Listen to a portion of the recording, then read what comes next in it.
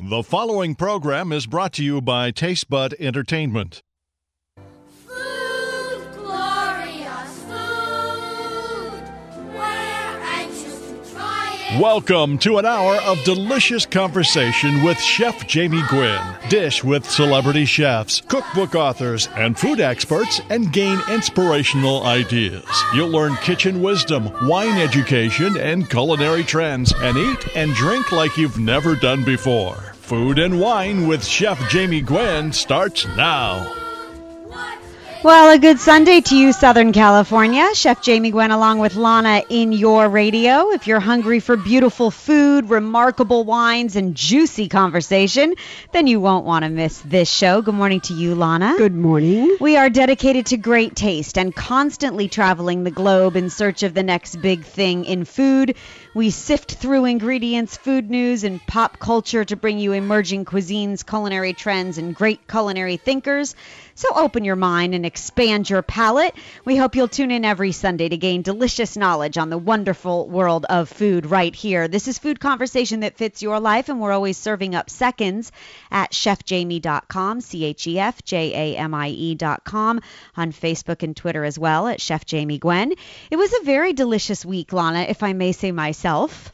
It was. What did you make this week? Because I thought it was full of fabulous summer flavor. Yes, with the anticipation of making lamb chops. Yes.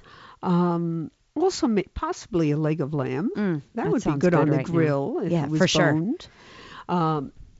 I made a mint basil pesto. That you did. And then Yes. I took your lamb inspiration and actually made a rack of lamb, which you came to my house for dinner to eat.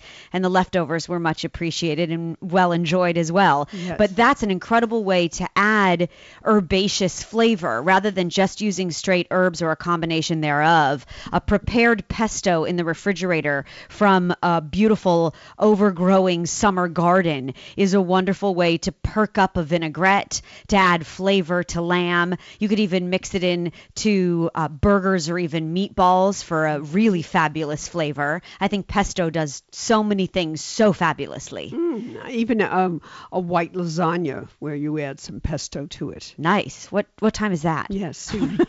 I'm coming for dinner. You made an incredible banana muffin or batch thereof for breakfast. Well, thank you, yesterday. Abby Dodge, for your wonderful recipe. Our resident pastry chef, Abby Dodge, is always sharing something new and delicious. That is an incredible banana muffin. It has a burst of banana flavor. I love the chocolate because it's very indulgent in like finding a prize in the middle of your muffin. That's my addition. Yes, well, I Add like it chocolate a to lot. everything. And nuts, so delicious. I think walnuts or pecans are a really nice complement to bananas as well. And it was a great week of eating, and we hope yours was too. You can always find delicious inspiration once again at chefjamie.com. We're hoping to make you a better cook in your own kitchen, so we'll kick off this show with our technique of the week. You can learn to master cooking skills. You'll find techniques for the last almost year, in fact, 52 techniques that will get you cooking like a pro. And we thought that we would share a topic that, in fact, we've been asked about and requested many a time. For those that know me, you know I love a poached egg. And wouldn't it be great if there was a poached egg method that worked every time and one that would allow you to poach your eggs in advance? Well, there is. It's all about foolproof poached eggs this morning, and egg poaching is a technique that I think looms over all great cooks' heads. If you've ever had a perfect poached egg on toast that oozes with goodness, or Lana, we love a frisee salad or the French-style salad with the softly poached egg and the bacon or lardon strewn throughout, where the egg, seeps through the salad. Last night, in fact, we had fried rice with a fried egg on top. You could do a poached egg as well, and it's just truly delicious. So if you want to commit to mastering the method, here it is. Julia Child once called poached eggs the purest and loveliest of ways to cook eggs. And the process can be a little tricky, but if you overcome the learning curve, it's very empowering. So we went to the top culinary thinkers and we asked their best advice. And if you ask Thomas Keller his secrets to poaching an egg, he will tell you the most important factor is is to start with a fresh egg. And you and I have talked about that a lot. This really applies to baking premise as well, in that the fresher the egg, the easier it separates white and yolk. And fresh does mean 1 week old. Yeah, Anything longer. or less, right? Definitely so. So the perfect poached egg starts with a very fresh egg, because as the egg ages, the white deteriorates, which is why some poached eggs go floppy, that jellyfish-like tendril that you're trying to keep from, that comes from an older egg. And so I will say the fresh egg, I agree with Thomas Keller, most important. My best tip is all about the whirlpool, or I like to call it the vortex of the water. When you add an egg, which by the way, you break the eggs individually into ramekins before you carefully pour them into the simmering water. When you add an egg to swirling water, you get that compact shape that you see at restaurants. And I must have poached probably 800 eggs at Pinot Bistro, the first restaurant I worked at out of culinary school. And by like the 711th, they were perfect. It won't take you that long, I guarantee. But do remember, too, the magic number to yield a cooked through yet tender white and a thickened but runny yolk is exactly 2 minutes. Now, here are our best poaching tips. The first is to start with the freshest eggs possible, of course. It will also, by the way, lessen the likelihood that the yolk will break if you're using a fresh egg. You want to simmer the water, not boil it, but you bring it up to a boil and you add the eggs, and because they will lower the temperature of the water comes down in temperature, and then you turn the heat down to keep that simmer, but never boil with the eggs in the pot. You always want to use vinegar. The secret here to keeping the white coagulated is white vinegar. About a half a teaspoon per egg helps the egg white to form. When you say per egg, each time you put an egg into the water? No, actually, and thank you, it's a good clarification. You're going to use a half a teaspoon of vinegar per egg. If you're poaching 4 eggs in a pot of water, that means you're going to put in 2 teaspoons of vinegar. And you probably don't want to poach more than 6 eggs in 1 pot of water without cleaning the water and starting fresh. I think that's a good tip too. And I do use apple cider vinegar. Yeah, and it works just fine, right? Good. And then here's my best tip, I think. You can store poached eggs or make them in advance. You spoon them into a bowl of ice water at the 2-minute mark.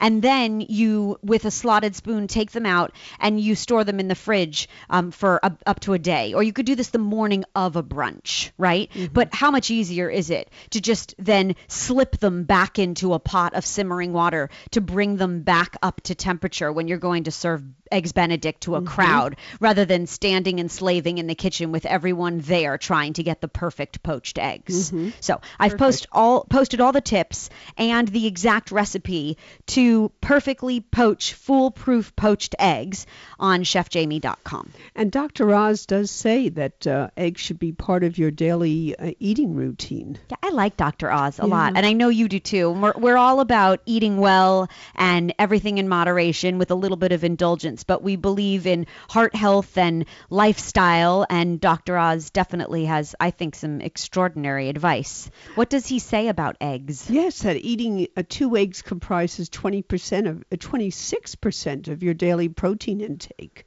Yeah. Yes, yet it contains less than 10% of your recommended calories for the day.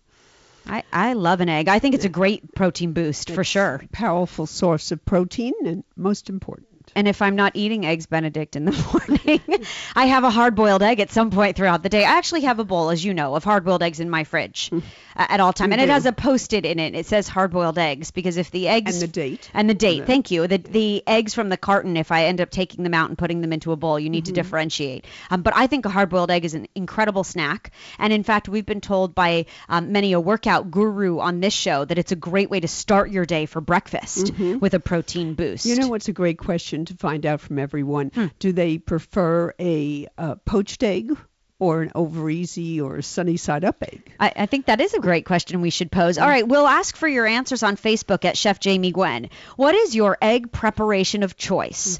Are you a poached kind of guy or a fried kind of girl? And what is it exactly that makes that egg so delicious to you? Let us know. Weigh in. You can always email us, by the way, at live, L-I-V-E, at chefjamie.com, our direct email address from you to us, which, by the way, we've gotten a lot of email questions lately, which means passionate cooks are listening, and I love that.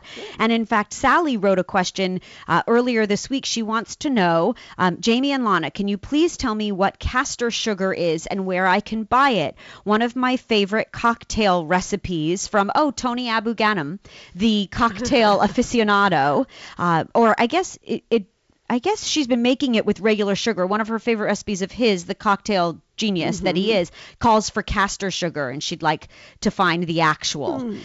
Castor sugar is the British term, really, for superfine sugar.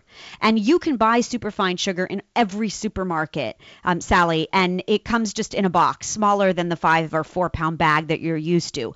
The reason that it's called for in your cocktail recipe from Tony is because it dissolves very well in drinks, and it is often used in baking for light textured cakes and cookies, right, Lana? And then for meringue, I know you use it when you're making a meringue because it dissolves quicker. Yes. And on top of muffins or baked goods, if you're sprinkling sugar, to use that. Now, if you wanted to be thrifty about it, there is a substitute, and one that I believe in and agree with entirely. You always have castor sugar or fine sugar in the house. Right, because you take your granulated sugar, the regular old granulated sugar you use every day, and you put a cup of it into the food processor, and you pulse away. You can actually let it run. Well, you're going to create those minuscule sugar granules. Don't let it go too long. It gets powdery, actually. But you'll find that you can actually create a perfect substitute for superfine sugar without having to buy the castor or the superfine itself at all. So can you make powdered sugar? If you run long enough, you can. You need to add cornstarch to it. It has the addition of cornstarch. I suggest that's great to know. It's a great substitute, like if you're in a bind. I mean, I suggest that you use powdered or confectioner sugar out of a box because the ratio is perfect and you get the gorgeous dusting or dissolving that you're looking for. But as far as superfine sugar is concerned, and you just want the sugar to dissolve in your cocktail quicker, the food processor method, if I may say myself, is pretty smart. Yeah, and it works great. We'll continue to answer your email questions here in your radio as the Sundays continue. You'll find the recipe of the week and the Cook with Lana recipe posted on the website. Okay, wait, that you made that this week too. It was a very big week of baking. Oh, yes, it was. Thank you, by the way. The blueberry snack cake is very easy to do. Thank you for my snack. Yes, quite simple delicious. And very delicious. So it turns out very nicely. Yeah, it's a great blueberry, almost with that really lovely crumb cake. Yes, it is. That Lana has posted, and again at chefjamie.com. Also, a cocktail you'll love, because I think every day is made better, at least a Sunday for that matter, with a cocktail. And so this is my newest party concept. You know that you've heard me talk about pitcher drinks all day long. I like to make cocktails that are made in a pitcher so you can feed a crowd without shaking one martini at a time. But I love the pineapple that's coming from Melissa's and that very, very sweet summer flavor from wherever you get your produce. Find those a little individual or the baby pineapples or even a big one and make a summer pineapple daiquiri. But make a big batch of it. The recipe's posted. Rum, lime juice, pineapple, ice cubes, and sugar, superfine sugar, in fact, the castor. Blend it all, and then rather than put out a pitcher, pour the slush into individual pint-sized mason jars. Seal them well and put them in the freezer. And because of the alcohol content, they won't freeze solid. They'll stay slushy like a daiquiri. And when everyone comes over, you take your big bucket, your metal bucket, you fill it with ice, and you throw all the mason jars of daiquiris in. And then everybody just opens the jar, throws in a straw, and sips away. And you have daiquiris for a crowd in a really fun presentation. That sounds fabulous. And all the yogurt stores now are selling pineapple yogurt. Yes. So I would get some of that. Oh, frozen yogurt. And add it to the drink. Oh, that would be delicious. And then the margarita that you make? That's the famous Aunt Sarah margarita, we call it. With the lime juice concentrate. Yes. We would make Sarah proud, right? You could do your slushy margaritas in mason jars as well and serve a crowd. Terrific. Okay, I'm inviting all my friends over now. They just need to do a margarita yogurt now. Wait, I need to call someone for that. Hold on. We hope you'll stay tuned because there's more scintillating conversation in your radio. We're celebrating National Hot Dog Month a little later in the show. The legendary Pink family will be with us, and you'll hear us live from Pink's Hot Dogs. Also, author Ilana Amsterdam is sharing her best paleo recipes for eating and living well. Plus, we love celebrating the best of life, and we love the theater. Wait till you hear from E. Clayton Cornelius as he sings for his supper. He is one of the leads in Sister Act, the musical, and he's sharing his best soul food recipes. All that and more right after this. Chef Jamie Gwen along with Lana in your radio. Don't go away.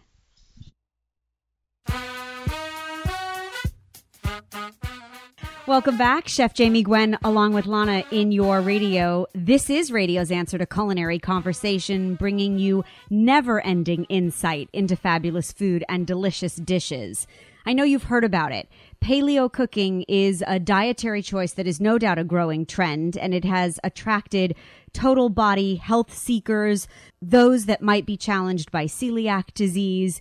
And it's really incredible to see its growing trend and the popularity through social media and online. You might have seen this highly successful author's blog and her brilliant recipes at ilanaspantry.com, of which Lana and I are fans. Ilana Amsterdam's new book called Paleo Cooking has just released. It's called Paleo Cooking from Ilana's Pantry, and it's all about gluten-free, grain-free, and dairy-free recipes, and she joins us live. We're delighted to have you. Hi, Ilana. Hi, Chef Jamie. Hi, Lana. Thanks so much for having me. Yes, of course. Thank you for being here. Tell us, if you would, what exactly paleo cooking is for those that might not know. Sure. Paleo cooking is a little bit more extreme version of gluten-free cooking. So gluten-free is a diet which excludes grains that contain gluten.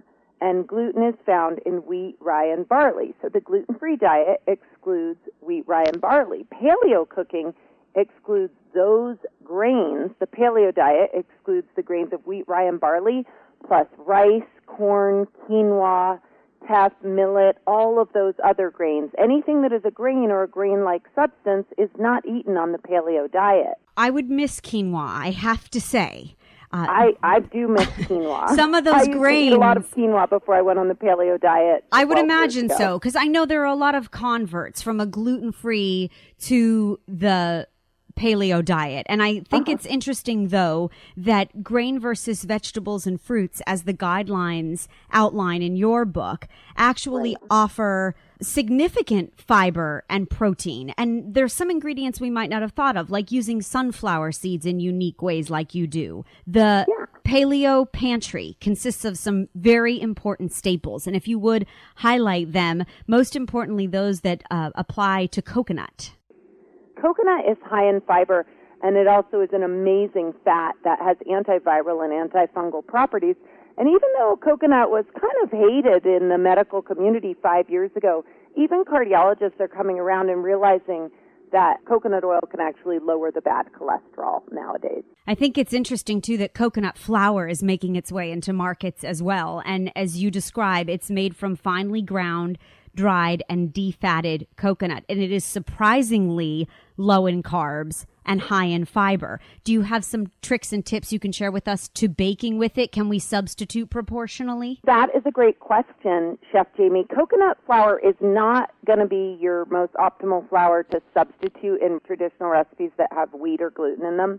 When I write a recipe on my website, you're going to see it's 1/4 cup coconut flour with 3 eggs.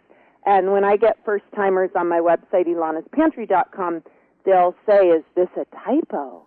Is it 2¼ cups coconut flour? Is there a 2 missing in front of this 1/4 cup? And actually, coconut flour is a really dry flour that sucks up a ton of moisture and gets really fluffy, and it's amazing for baked goods like muffins and cakes, and in combination with something like flax or almond flour for breads. I love that you have an entire section and a lot of baked goods that are dedicated to the paleo lifestyle. I was very impressed by the nut-free bran muffins. I would expect that a bran muffin would be a challenge, but with brown flax meal and pumpkin seeds and coconut flour, you're using dates and eggs and raisins, sesame seeds, and sunflower seeds. That's like packed with goodness. I like the way you say that, Chef Jamie. It is packed with goodness. And I used to love bran muffins before I was diagnosed with celiac disease, and I really needed to come up with something that had a lot of fiber and that tasted like a bran muffin. And the other thing that I love about this recipe is there's no added sweetener other than the dates, which is a fruit sweetener. So you've landed on one of my favorite recipes in the entire book. And you have actually created a recipe on your website that seems to be most popular right now and might become one of my favorites. And that is at Ilana's Pantry, there is a paleo chocolate zucchini bread. So you had me at the chocolate, zucchini running rampant, of course, right now in the heat of summer. And it looks extraordinarily moist. It's extremely moist, and I'm always at this point when it's getting really hot out and my garden is exploding with zucchini. I get a lot of requests on my website for zucchini recipes, so I had to come up with chocolate zucchini bread, the chocolate being key, as you mentioned, get my husband and kids drawn in at the chocolate, but then get them eating vegetable in their dessert, which I love. And zucchini is so healthy, and this is just so moist with the coconut oil and the zucchini. It's just melt in your mouth, delicious. Yeah, it looks really delicious, in fact, and we're going to link to Ilana's Pantry website from chefjamie.com so that you can steal that recipe too.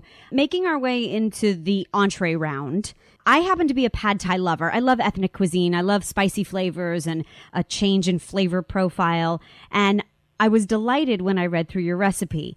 I do a lot with spaghetti squash. In fact, it's one of my favorite vegetarian approaches to Meatless Monday.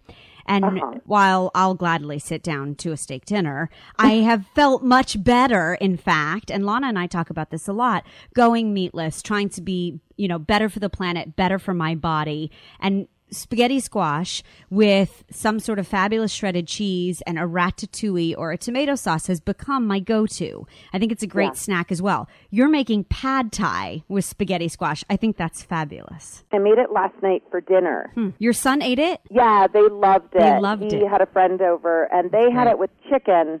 It was so hot outside that I in the heat of summer, that I just decided to eat mine just with the tangy, quote-unquote, peanut sauce. There's not peanut in the sauce. It's made with an almond butter base. And I sprinkled a bunch of toasted sesame seeds on top. And it was just delicious and refreshing on a hot day. Yeah, I can't wait to make it. And then I decided you and I could definitely be friends when I found your bacon tart. Oh, yes. My kids begged me to make that. They love that one. There's nothing that sounds paleo about that to me at all. And you talk about it being very high in protein and a really great substitute choice for a recipe if you want to use traditional bacon or even turkey bacon. Yeah, I think it's great to use turkey bacon or pork bacon. I love this one because, as you said, it is high in protein. You have meat with the bacon, eggs, and then an almond flour crust. And I think it's wonderful to bring this dish to a brunch when there's so many other there can be a lot of sweet treats at a brunch to give people a great hit of protein. Or when we do breakfast for dinner, we'll have this with a side of sauteed dandelion greens or steamed broccoli, and it's fabulous. Leave us with this. How do you make ice cream in the paleo fashion? Because you have a whole slew of ice cream recipes. After we had the pad thai last night, I made the boys the key lime ice cream on page 110, and it was funny, I didn't have enough lime, so it was a lemon lime ice cream. I used coconut milk and hemp seeds, lemon juice, honey, and coconut oil, and a little bit of vanilla stevia to give it a pop. And what I love about these ice creams is when my children have sleepovers, they'll have their friends, and they'll get up in the middle of the night and sneak the ice cream out of the freezer. Oh, the old thing. They're being so bad, and this is so healthy, I would feed it to them for a breakfast treat with the coconut milk and hemp. It's just high in grit, really good fat, and nice protein. The ultimate compliment that the kids are sneaking for paleo Well, ice cream. the kids, not all of the families we're friends with choose to eat the way we do. Sure. And some of those kids, you walk into the pantries in their house and there's Doritos and saltines and traditional American food, which is fine. That's not the way we eat. But everybody's different in our country, and it's a real compliment to me that those children that are eating more processed foods still like the foods that I make with more simple ingredients. Yeah, and I love that it's better all-around health. So whether you're looking to eliminate gluten, dairy, grains, or processed food from your diet, Ilana Amsterdam says paleo cooking is the perfect solution for food allergy relief and definitely living a better life. And you can find her cookbook available on Amazon. It's called Paleo Cooking from Ilana's Pantry, and you can learn more, plus add some really delicious recipes to your recipe box at Ilana's Pantry, ELANAS Pantry.com. It was a pleasure, Ilana. Continued success to you. We'll be watching. Thanks a lot, Chef Thanks Jamie. so Great much. to be with you. A pleasure. My goal is to satiate your appetite every Sunday, and there's more delicious conversation right after this. Don't go away.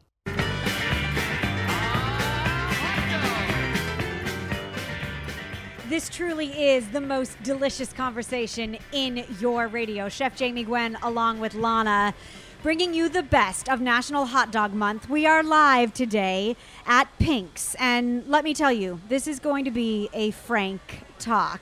Oh, yes, it is.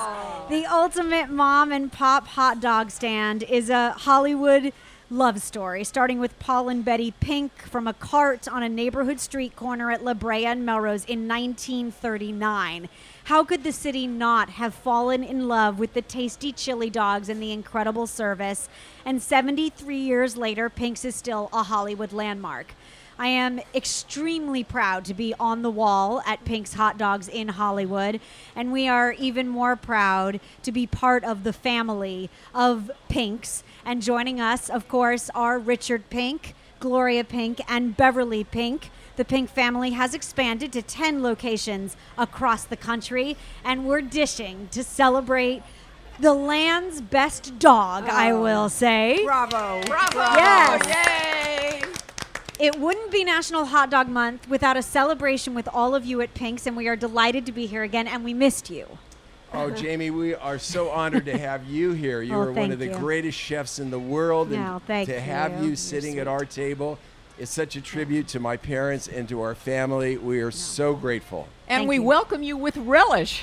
With oh, there we go. And the Chef Jamie dog and onion rings Yes. and fries. Every year I am flattered and honored by a Chef Jamie hot dog. Today only it is being offered. The best of everything summer, from grilled onions to grilled mushrooms, Pink's famous coleslaw, chopped tomatoes, their truly yummy barbecue sauce, and finished with a couple of strips of crispy, delicious, and indulgent bacon piled high on a steamy bun. What could be better than that? All for $5.95. I know. Wow. Pretty incredible. It's a bargain. Yeah. Isn't it, though? You know, it's amazing that for so many years you've been a celebrity hangout, you've been a foodie hot spot, and not much has changed since the beginning, Richard. So if you would, tell us how the story began 73 years ago. I'd like to tell you this story about the little hot dog stand that could. That's right. My parents borrowed $50 to buy a push cart back in 1939, and they set it up right here on the corner of La Brea and Melrose, and at that time hot dogs were 10 cents, Cokes were a nickel, and the rent was $15 a month, which, believe it or not, was a stretch in those days. Amazing. And about 2 years later, 1941, the landlord raised the rent some 67%, all the way to $25 a month. And my parents said, oh my God, he's going to keep raising the rent. He's going to put us out of business. So they go to Bank of America, and maybe many people have seen this wonderful, heartwarming story about my parents going to Bank of America in 1941 and borrowing with just really their good intentions, their commitment, their love of the business. That's all they had as collateral. $4,000 to buy the property on which Pink sits today. And as my father would say, after 40 years, you begin to make a few bucks. So this hot dog stand has grown from just a simple hot dog and a hamburger on a menu to today we have 35 scrumptious varieties of hot dogs. That you do. 12 wonderful varieties of hamburgers with French fries and onion rings, and people line up really sometimes for an hour to an hour and a half, and we say to everybody, I'm sorry for the wait. And they said, no, it was a party. We loved it. We love your hot dog stand. We love your food. We love the people that work there. Most of our employees have been with us 15 or 20 years. Yeah. It's a family at Pink's. It definitely is. And it's amazing to me, even now as we sit here at Pink's, the line is long and down the block. And growing longer. And growing as we speak, Lana, and you're right. But there was a quote, I know, on a reviewer's website that said, I hope I get to the end of the line at Pink's before I die. That's right. And That's right. I think it says something about the bite, the crunch, the crisp, the snap of your hot dog and the flavor combinations that you've created that has made Pink's so sought after. I mean, around the world. We're going to dish later on with some friends we met in line, Londoners, in fact, who knew that they needed to get to Pink's. And then Huntington Beach residents here in Southern California that won't have a dog anywhere else. It's a testament to who and what you are and what you do. Orson Welles still holds the record, we understand. We ask every year, because you never know. Things change fast, right? For the most dogs eaten in one sitting, right, Richard? That's right. Orson Welles sat down after a dinner that I understand he had at an old famous Hollywood landmark called Chasen's. He came over to Pink's, and he downed 18 chili dogs. Oh my. Wow. My father counted them.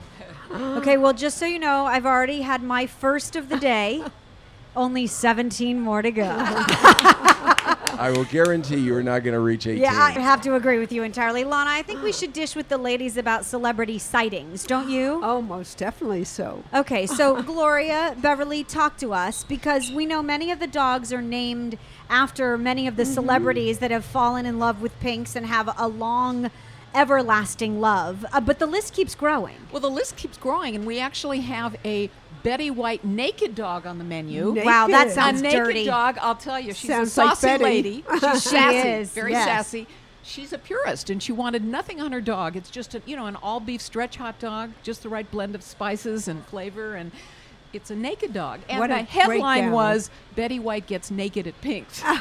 That's brilliant. So that was terrific. And recently, if you watch Breaking Bad with Bryan Cranston, Yes. the fellow who plays his son, R.J. Mitty, came by for dogs. Oh, What did he have? Well, he had our famous chili dog, Well, our legendary of chili course. dog, of course. Smart man. And Mayor Villaraigosa was leaving office. He went to all his favorite places in L.A. I heard about Of this. Did you? course. Yes. And Because of course he stopped by Pink. of course he did. And they talked about it in the Wall Street Journal. As more celebrities come into the limelight, into play, whether they be Olympians or actors who have risen in the ranks, we love that there's always a new dog developed. Tell him So- about the Ryan Lochte dog. Yes, this Of dog course. is getting Okay. a lot of attention. It is, as it Yes. deserves. Ryan Lochte is a really very nice guy. I have to tell you, Olympic champion or not, he's just a regular down-home sweet guy. Liked him a lot.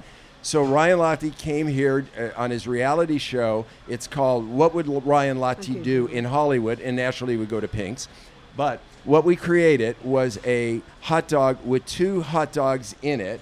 And Ryan Lochte asked me, so why are there 2 hot dogs in the dog? And I said to him, because if you will notice, one of the hot dogs is in front of the other. Now, that's you.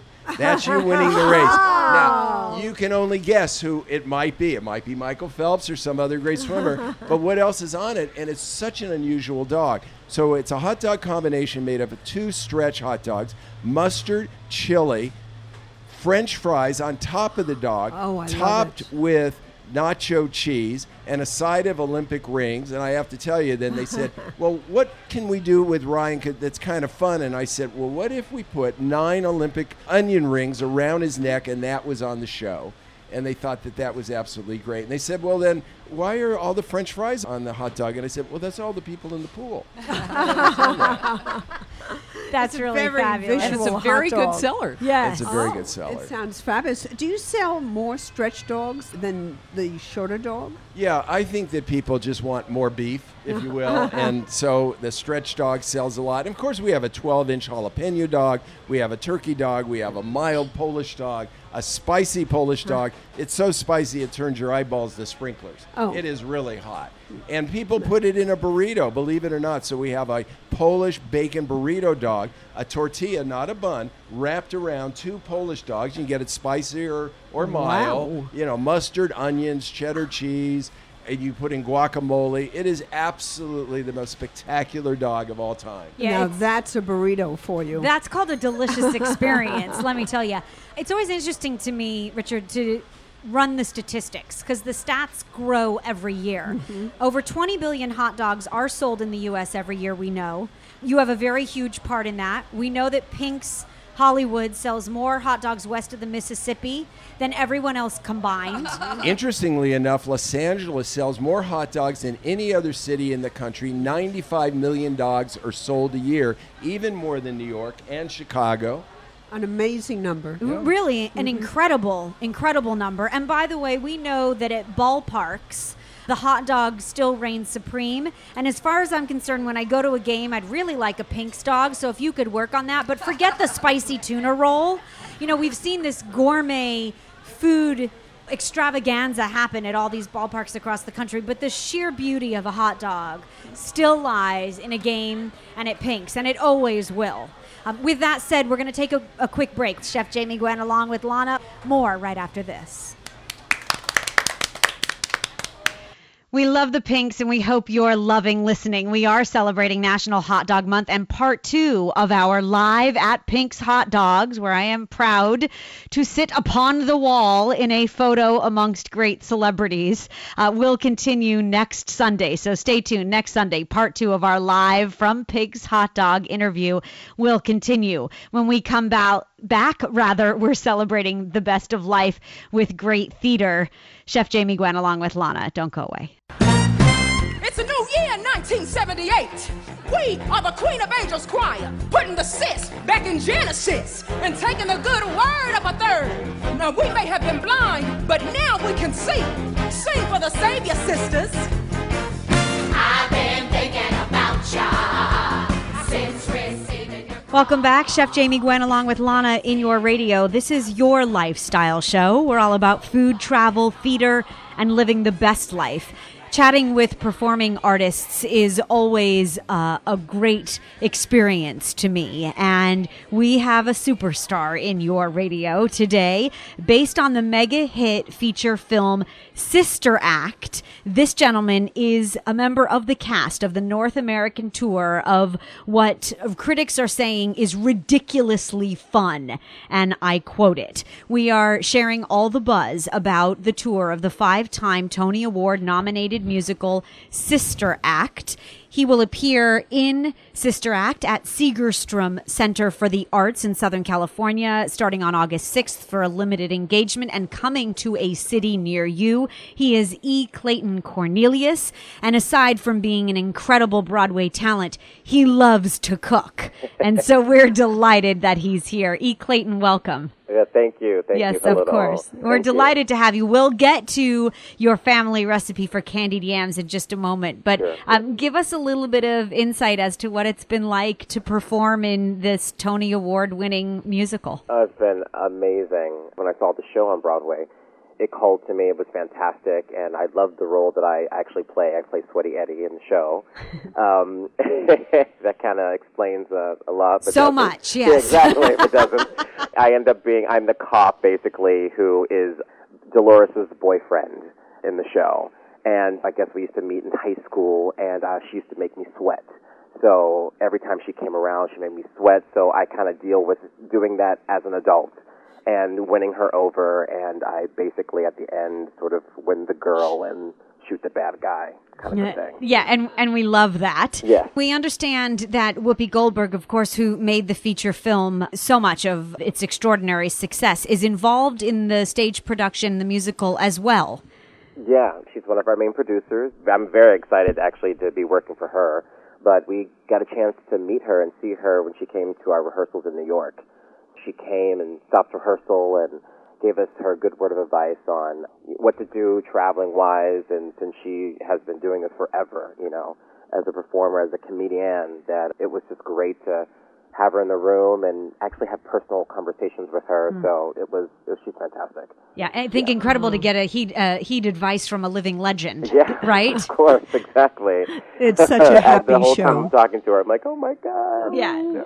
In a word, they're saying that this show, Sister Act the Musical, on its national tour, by the way, is just divine. I understand that your food is just divine as well. You're the cast member that cooks, E. Clayton, are you not? Yes, I am. Okay. I definitely do cook. So we know that your candied yams, one of your specialties, definitely deeply rooted in the South. Your family is from there? Well, yeah, they come from the South, but I'm actually from Pittsburgh, Pennsylvania, so a lot of people are like confused why I am this northern boy cooking Southern food. But Right. I do have a lot of great recipes in my back pocket. Okay, so what else do you cook? Tell us, what is essentially the indulgent crew meal? Actually, you know what? I cook my dad's famous ribs. They are oven baked, and they are fall off the bone. Ooh, what's the secret? I cannot tell you that, or I'll have to kill you over the radio. Come on, no, I won't tell anybody. Really, it's a national radio show. Don't worry. I feel like the little dog with the beans on TV. And I cook. My mother has a fantastic potato salad recipe, and I know that I've tasted a lot of potato salad over the course of my years, and haven't tasted something as wonderful as hers. Actually, my lead, Taria, loves it. Like, she likes to get on my nerves and likes to get my goat a lot and say, oh, you can't cook, but then she did nothing but eat my potato salad the whole night. Oh, well, there you go. Yeah. Is it warm or cold? Obviously, I like it warm, but, you know, when you make it, you should put it in the fridge and cool it. And it's a creamy base, I assume. Yes, it's a mayonnaise base, A good mayonnaise-based potato salad. We love that. Exactly. Okay, so then if we were to ask, would you oblige? It was a pleasure to have you. We are delighted to share the best of theater across the country. And for those that would love an opportunity, please know that the national tour of Sister Act, the musical, is coming to a city near you here in Southern California, where Food and Wine with Chef Jamie Gwen, this show, is broadcast live from. You will find Sister Act coming to Segerstrom Hall. It opens at Segerstrom Center for the Arts on August 6th for a limited engagement, and you can learn more by going onto the website at segerstromcenter.com. Would you sing for your supper, E. Clayton? I will. You will. I was hoping so. You know what I love about Sister Act is it's all the combined musical styles of Motown and soul and funk, and it has great disco, and there's Barry White. So take us out, if you would, with something fabulous. Oh gosh. Just sing one of your best songs from the show, or start it at least. Okay. Okay. That I could be that guy. I could be the cream of the crop and the pop, all the rage, blistering hot with the spots and a stage. Yes, I. Okay, how about that? All right, that was fabulous. What a voice. He How is marvelous. E. Clayton Cornelius, and you'll find him in Sister Act. And you'll find Sister Act at Segerstrom Center for the Performing Arts. You can go to Sister Act the Musical online. Segerstrom for the Performing Arts tickets are available here in Southern California, August 6th through the 18th. Limited engagement. You won't want to miss E. Clayton. True talent. And I love, Lana, that we are sharing the best of life in food, in travel, in the arts. And we hope that you enjoy the delicious conversation, as we like to call it, every Sunday right here in your radio as the delicious conversation continues. We like to leave you with our last bite. It's always 2 or 3 ingredients. It's something you can whip together quickly and be a culinary hero. And I never met anybody that didn't like a Pop-Tart, but I am not a frozen food aficionado. I think there are great, simple shortcuts, but if you can make it yourself from just 2 ingredients, why not use either homemade pie dough that you've made in advance, or buy store-bought pie crust and buy some really good quality chocolate, whether it be dark or milk. I like one fun with a little hint of sea salt, or you can even add it yourself. And then just roll out the pie dough, put a couple of squares of chocolate, fold the pie dough over, seal the edges with a fork, and bake at 350 degrees.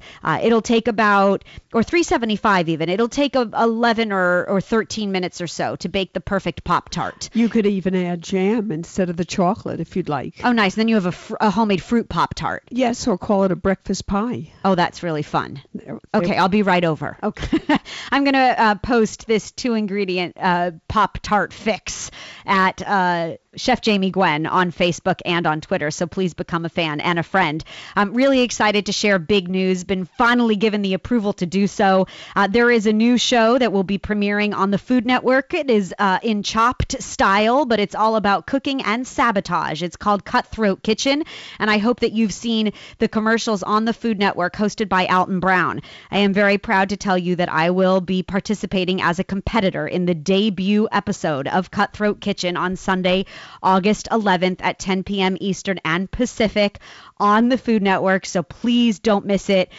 Alton is a cunning provocateur, I will say. It is a grand game, and I was very proud to compete, and I can't wait for you to watch. So please be sure to check out Cutthroat Kitchen on the Food Network, premiering August 11th, Sunday night, 10 p.m. Eastern and Pacific. You'll find me there being as cutthroat as I possibly can. And you'll find us here every Sunday making more scintillating conversation. This coming Sunday, or next Sunday for that matter, just 6 days away, you'll hear Ida Rodriguez, corporate chef of Melissa's Produce, dishing on Hatch chilies as the season has started. And what will you do with those robust, beautiful chilies? Well, there's a whole cookbook of recipes to share, so stay tuned. Plus, our resident pastry chef Abby Dodge is joining us with no-bake desserts. With all this heat, Lana, that will be just perfect. In fact, in our technique of the week, no cook. So we're going to be making it a super simple summer coming up next Sunday. Plus, you'll hear part 2 of our live interview from Pink's Hot Dogs in Los Angeles as we celebrate National Hot Dog Month. In the interim, we hope you'll visit chefjamie.com for culinary inspiration, cocktails, videos, and more.